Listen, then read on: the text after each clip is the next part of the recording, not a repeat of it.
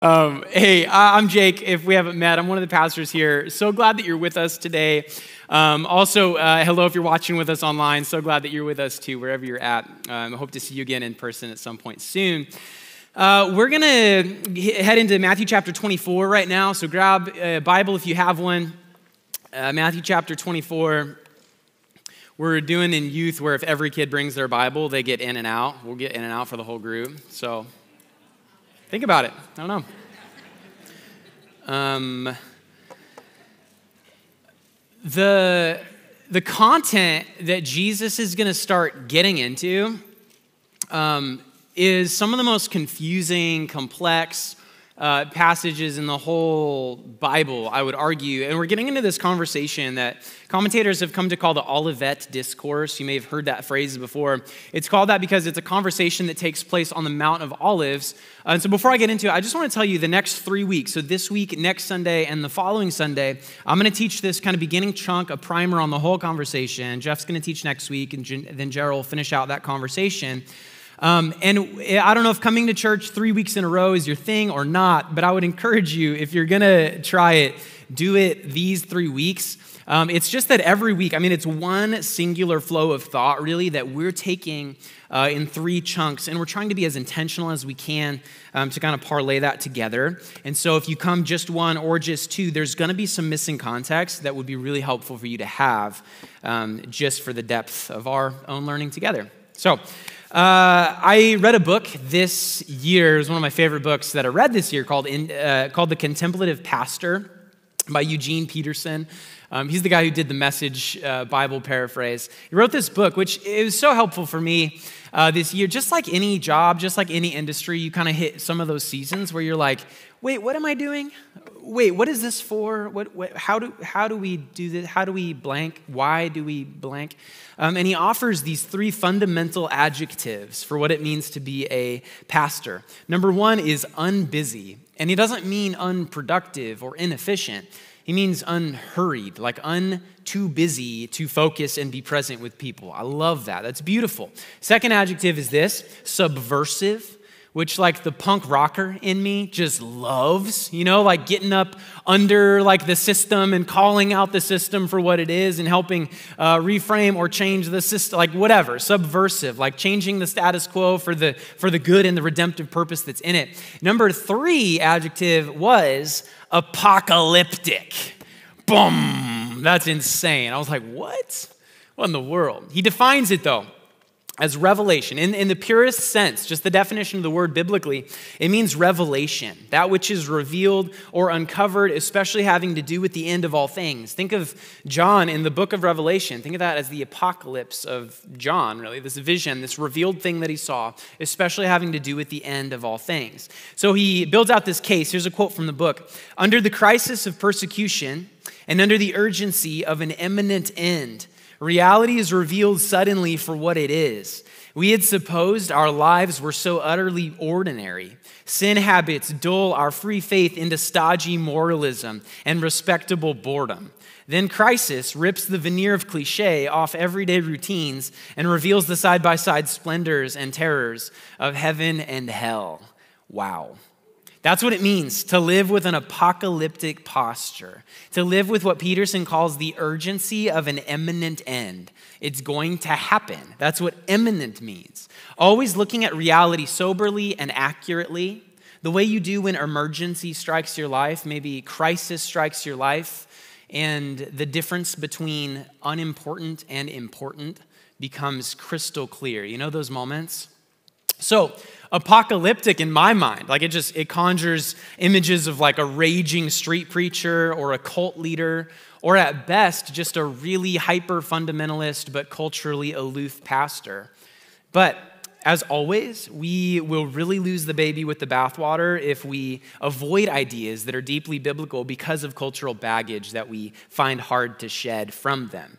And I'm just saying all that to say, Jesus will not let us do that. As we read through and teach through the next couple weeks of Matthew as faithfully as we can, he will not let us ignore the apocalyptic. And I think we'll see the call for not only pastors, but for every person who wants to follow Jesus to live as an apocalyptic person, meaning that you live with this front of mind knowledge that there is an end that is imminent. The details of that, the logistics, the chronological details, I don't know. We'll maybe, do a little bit of that through these couple weeks. Probably not as much as some of you would like, maybe more than others would like. I don't know. All this to say, the way that Jesus positions the idea, it shows that he is less concerned with your future theories than he is with your present practice. That's what I do not want you to miss. Jesus is always less concerned with your theories of the future than he is with your present practice and faithfulness and obedience to him. So let me just read through. It's going to be verses 1 through 14. We'll read through all together right now. Jesus left the temple and was going away when his disciples came to point out to him the buildings of the temple. But he answered them, "You see all these, do you not? And truly, I say to you, there will not be left here one stone upon another that will not be thrown down." As he sat on the Mount of Olives, the disciples came to him privately, saying, "Tell us, when will these things be, and what will be the sign of your coming and of the end of the age?" And just mark that in your memory right there. So the next 3 weeks, all these verses, is Jesus' long, complicated response, but that's the prompt. That's the question they ask that begins the answer. Verse 4, Jesus answered them, "See that no one leads you astray, for many will come in my name, saying, 'I am the Christ,' and they will lead many astray. And you will hear of wars and rumors of wars. See that you are not alarmed, for this must take place, but the end is not yet. For nation will rise against nation, and kingdom against kingdom, and there will be famines and earthquakes in various places. All these are but the beginning of the birth pains. Then they will deliver you up to tribulation and put you to death, and you will be hated by all nations for my name's sake. And then many will fall away and betray one another and hate one another. And many false prophets will arise and lead many astray. And because lawlessness will be increased, the love of many will grow cold. But the one who endures to the end will be saved. And this gospel of the kingdom will be proclaimed throughout the whole world as a testimony to all nations. And then the end will come." Period. Done. Wild. I want to give you a disclaimer. The first 50% of the message is a little bit academic today. I was telling the guys, I get a little nervous in that because I know that that's really interesting to me. I'm just acknowledging that's not as interesting to everybody in the room, potentially. But then we'll do a little more kind of preaching application on the second half of the message. So you will be sad and or happy, depending on however that goes for you. But we gotta orient our minds a little bit to what's happening. So it'll be this first section here. This passage is difficult for at least 3 reasons, and then we'll tackle them. Number 1, Jesus uses a lot of unfamiliar language. It's prophetic, but with an apocalyptic flavor. So that means it's not entirely foreign. He's prophetic other times in his speech, but he certainly takes it up a notch. He turns it to 11, you could say. Number 2, Jesus makes a few claims that seem to be chronological. This is hard for us because that means he gives you enough language to make you ask the question, when?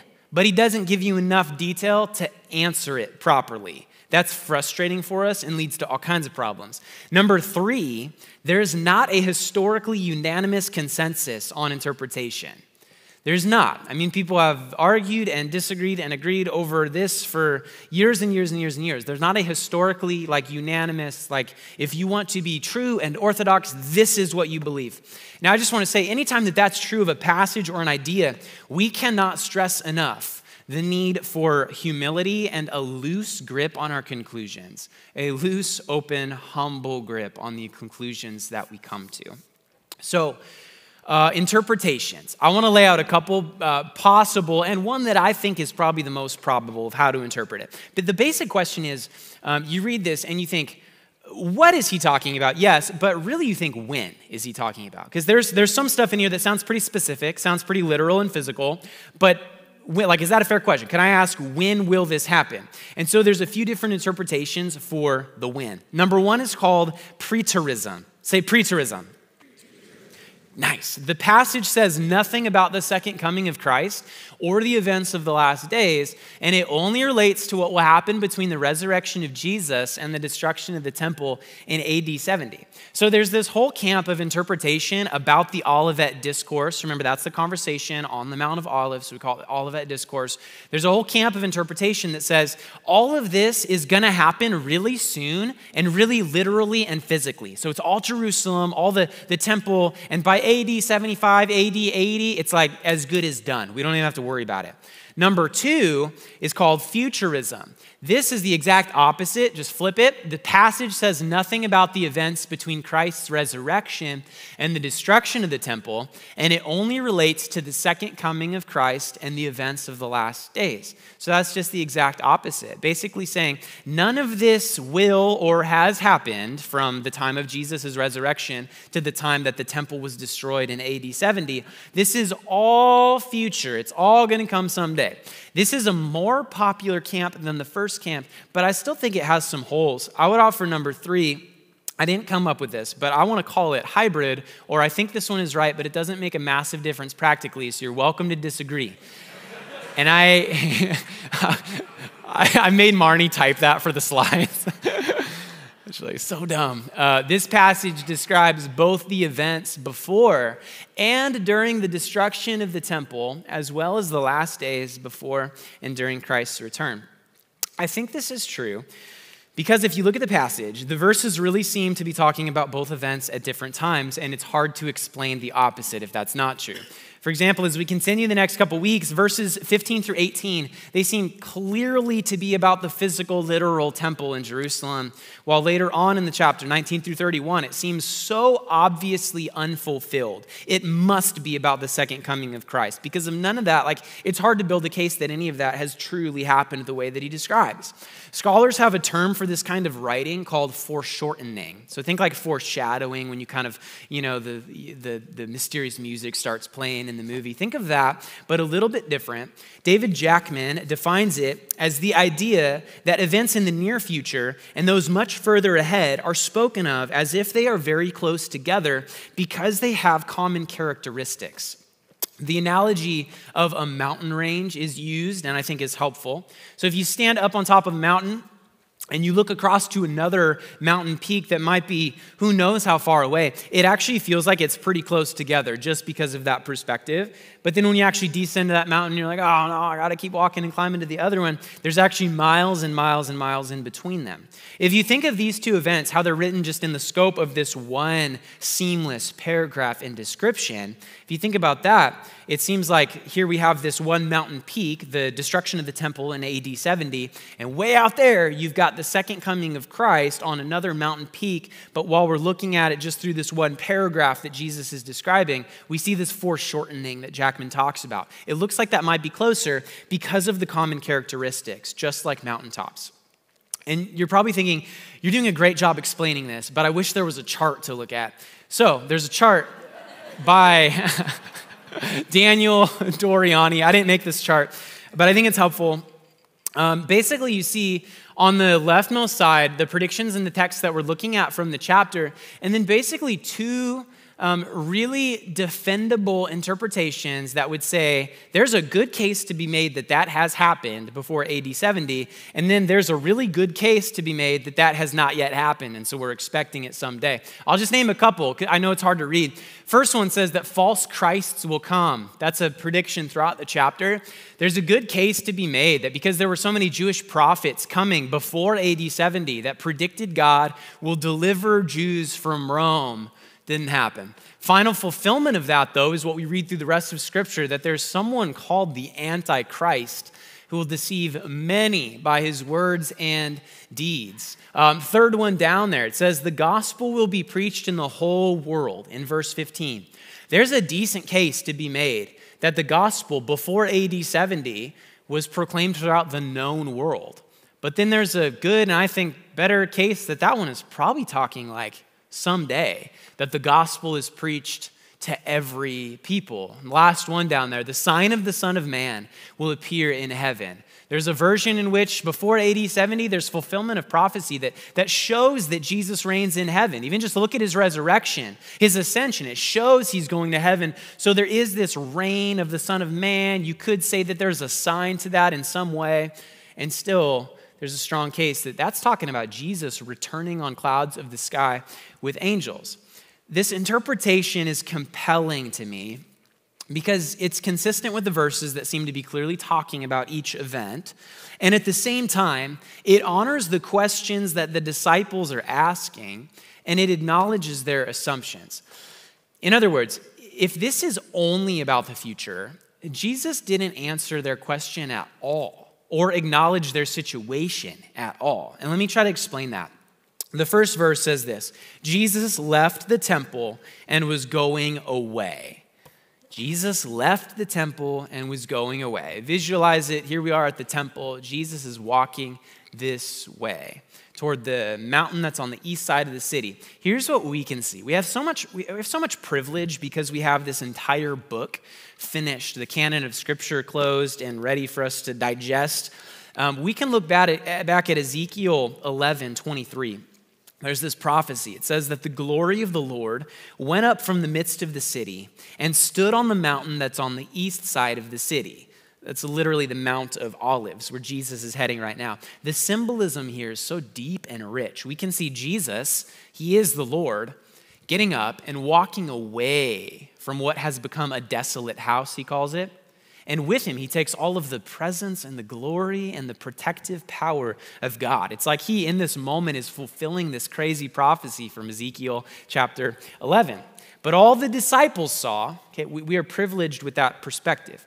All the disciples would have seen is Jesus, their guy, their hope, walking away from the thing he was supposed to save. Like if there was a physical representation of all of the hope and all of the redemptive story and past and future of Israel, if there was like a physical representation of that, it was the temple. And these guys have been waiting for like Jesus' reign and rule to be officially started. And right now, like in this week where it's like, okay, the triumphal entry happened. That was cool. Like there's some fulfilled prophecy there. Okay, it's happening. I think it's happening. Anytime now he's going to take over. He's going to take the throne and put like a crown on and he's going to be ruling. And he's like not supposed to walk away from the temple. So they're just saying, Jesus, where are you going?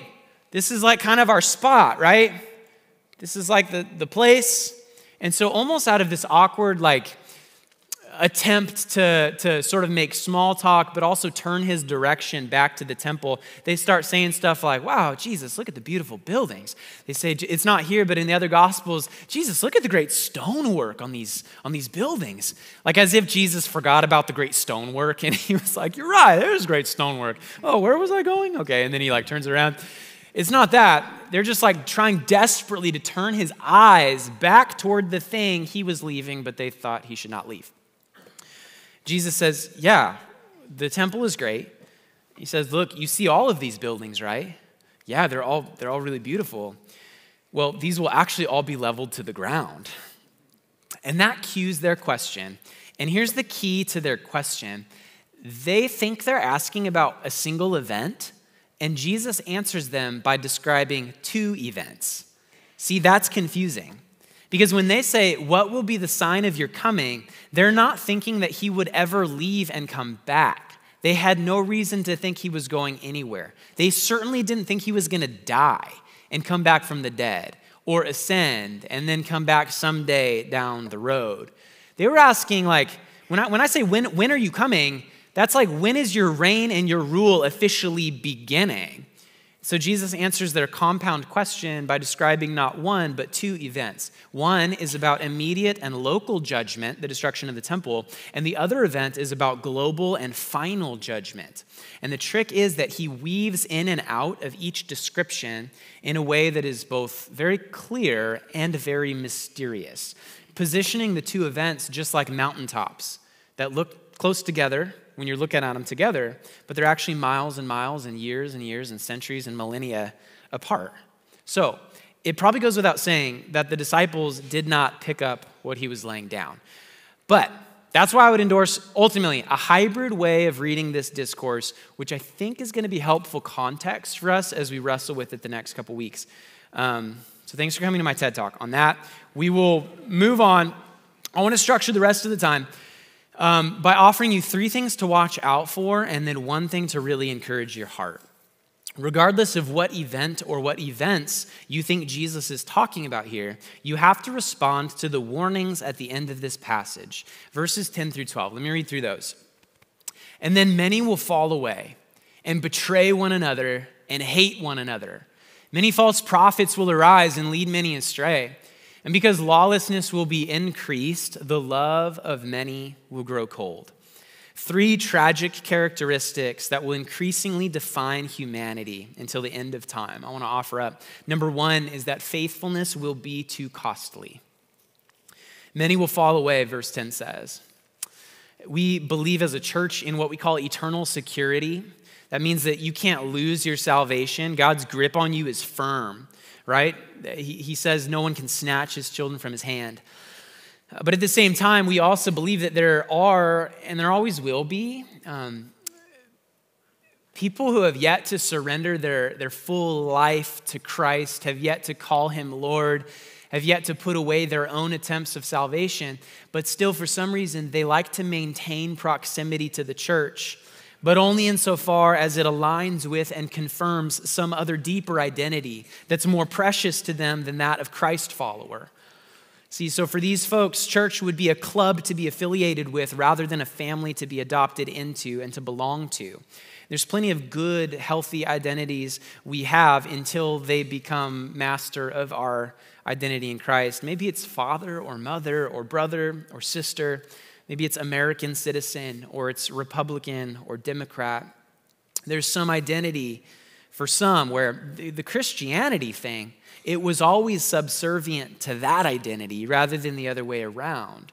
There will always be those who, because of that, because in some way, church and faith is still comfortable enough, culturally conducive enough, and it's convenient enough that it aligns with and confirms that other identity. So they're going to stay close as long as those things are true.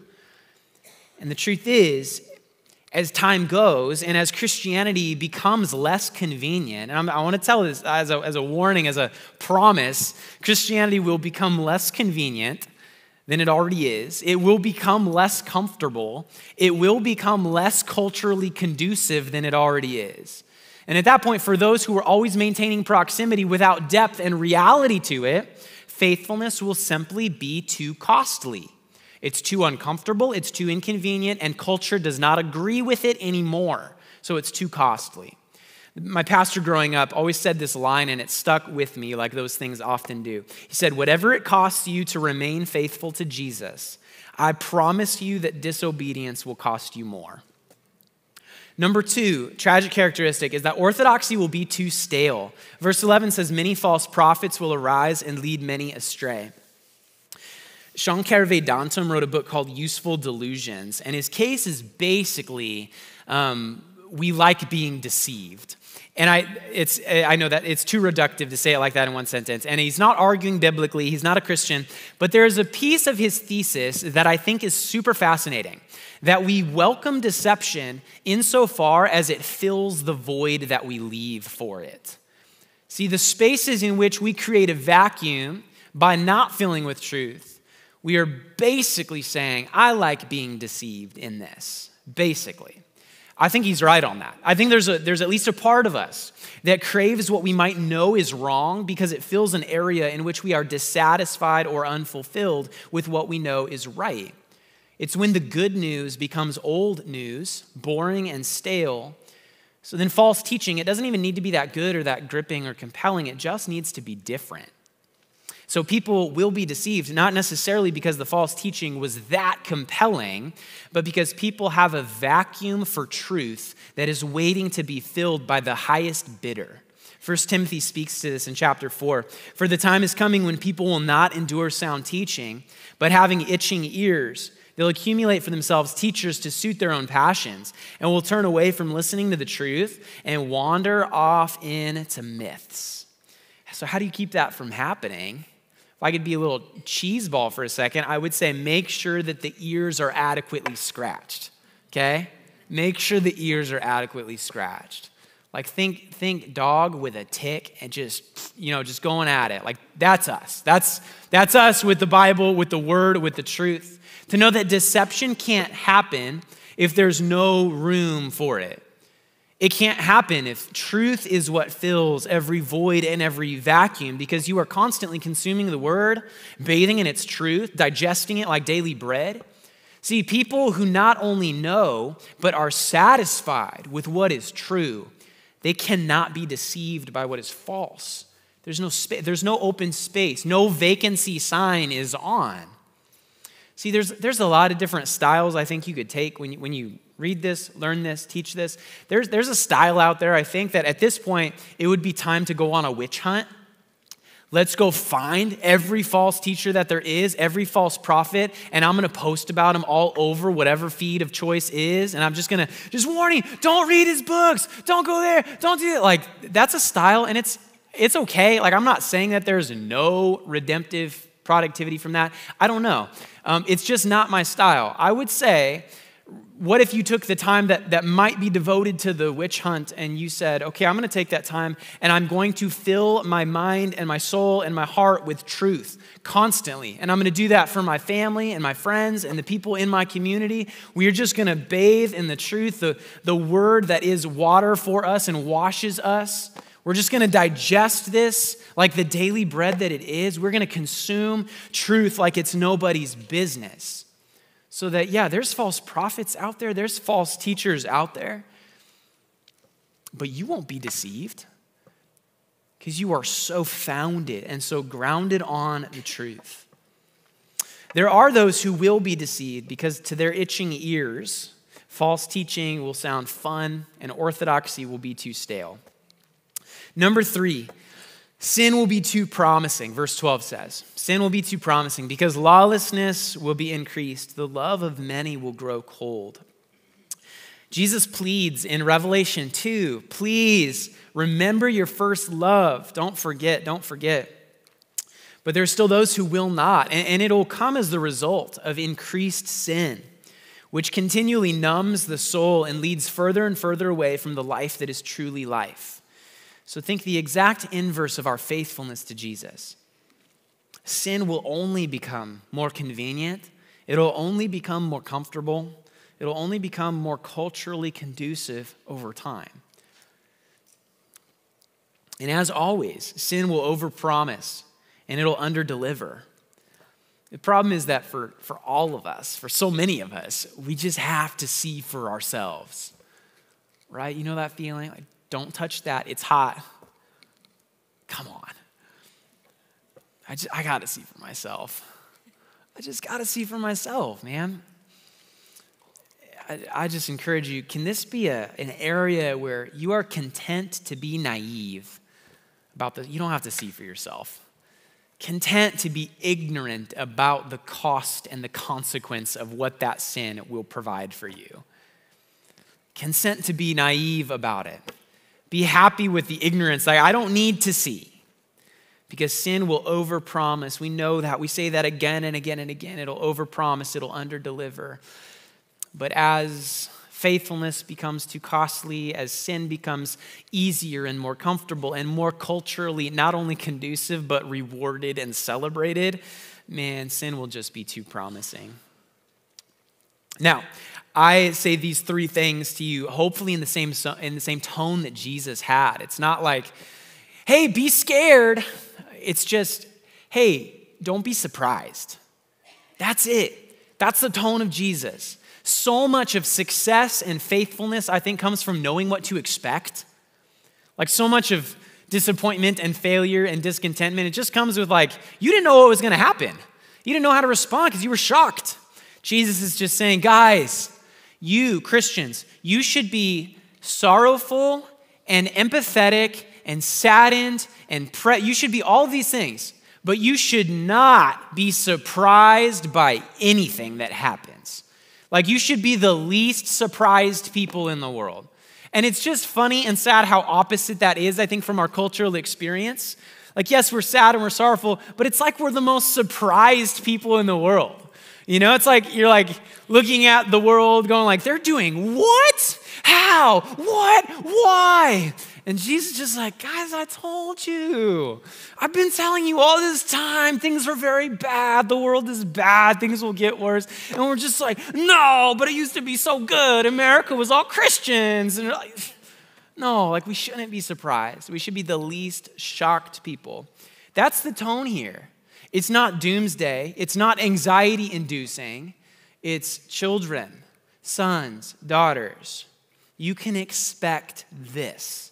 So watch out. But I love you. I have you. I'm holding you firm. No one can snatch you from my hand. And here's the thing. One thing to encourage your heart that we close with. Let me read from verses 13 and 14. The one who endures to the end will be saved. The gospel of the kingdom will be proclaimed throughout the whole world as a testimony to all nations. And then the end will come. Jesus says, okay, all this is true. It's not like exciting news necessarily. It's confusing, it's complex news, but I'm saying don't be surprised. Don't be shocked. But also don't be discouraged. Because look at this. Last idea is that the end is coming and the end is good. The end is coming and the end is good. And I thought a lot about how to write that, and I really mean that. I mean that it's good. Every part of it, even the parts that don't yet register in our imaginations as good. It is because there is a future reality in which every atom in existence will truly and deeply conform to the truest and deepest definition of justice as it flows from the heart of God himself. This thing that every person is so hungry for. Make things right. Make the wrongs right. God, punish wrong. God, have mercy on those who come to you for mercy. Like the word itself, like justice and goodness from God. There's a future reality in which we're there. Like it happens. And it's we can't even like, what we talk about when we say the word good, like it's like through a veil, like it's through a mirror dimly, not the fullness of the idea or the word. Like there's no way we could even grasp when God says the end is going to be good. Like there's no way we could even grasp the totality, the thorough, deep meaning of that, because we're just in this space of kind of ambiguity where it's the already not yet whole thing, which is good news, but also complicated news, where Jesus came and he died and he reigns, but at the same time, like Satan's also still out here like on the prowl, just like figuring stuff out for himself, doing what he wants. So Jesus reigns, but like not totally yet, but there's some, version of the future where he will reign totally, but we're not quite there yet. So there's all this pain of transition and ambiguity of okay, like how do I live as a person who is, co-reigning with God over this kingdom, but not totally. Yeah, like I'm super inhabited by my own flesh, and I'm like broken and torn apart all the time as myself. So it's like a Romans 7 kind of thing. Like I do things I don't want to do. I don't do things I do want to do, but there's a future where that won't be true anymore. I'll just do things that I do want to do. There's just, we can't, we're too self-contradicting. We're too complicated. We're too torn in two different directions all the time in this meantime. But there is a picture where at the end, everything will be exactly what it is. Like no disintegration.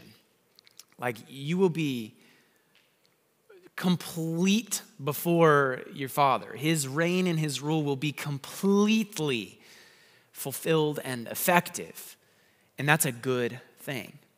That truth and beauty and goodness will be revealed in a fullness and a depth that no eye has ever seen, no ear has ever heard. So the ending is coming. It's an imminent end that calls for us, pastors, anyone alike, followers of Jesus, everybody, to live with an apocalyptic posture. The end is coming. But don't be scared, because the end is a good thing. So all of that to say, here's my hope for today, and then we'll worship. May our future salvation fuel our present endurance. May the good news, that is the gospel, be proclaimed throughout all nations. And last, may the good end come. Let me pray. Father, thank you so much for today. Thanks for your word and for this conversation we get to hop in on a couple thousand years later that saints have been hopping in on for the last couple thousand years, trying to understand what you said and why and when. Lord, thanks for the beauty of your word, the depth and the richness to it. Lord, I pray for grace just along the way as we try our very best to dissect it and understand it. Lord, grace for missteps along the way, even things that were said this morning that are unhelpful. God, would you have grace that covers that? Would you bring correction where it's needed? Build our minds and our hearts to follow you more effectively. Lord, as people in a world that is increasingly comfortable with sin, I pray that we would be apocalyptic and subversive against it. Lord, we would be the countercultural tide that offers a place for people to grow toward what they were meant to grow towards in light of an imminent end, knowing that what we have here is not forever. This is not a forever home. So allow our attention, our affection, and our effort be toward our eternal home with you in your kingdom. And God, as always, would any thoughts or theorizing about the future, would that fuel our present obedience? Would that fuel our present faithfulness and practice and the way that we love each other? Would we be not the most surprised and shocked people, but just the most loving, non-anxious people in the entire world? Lord, we love you. Would you be honored in our songs? In Jesus' name, amen. Amen. Thanks, Jake. Why don't you guys rise?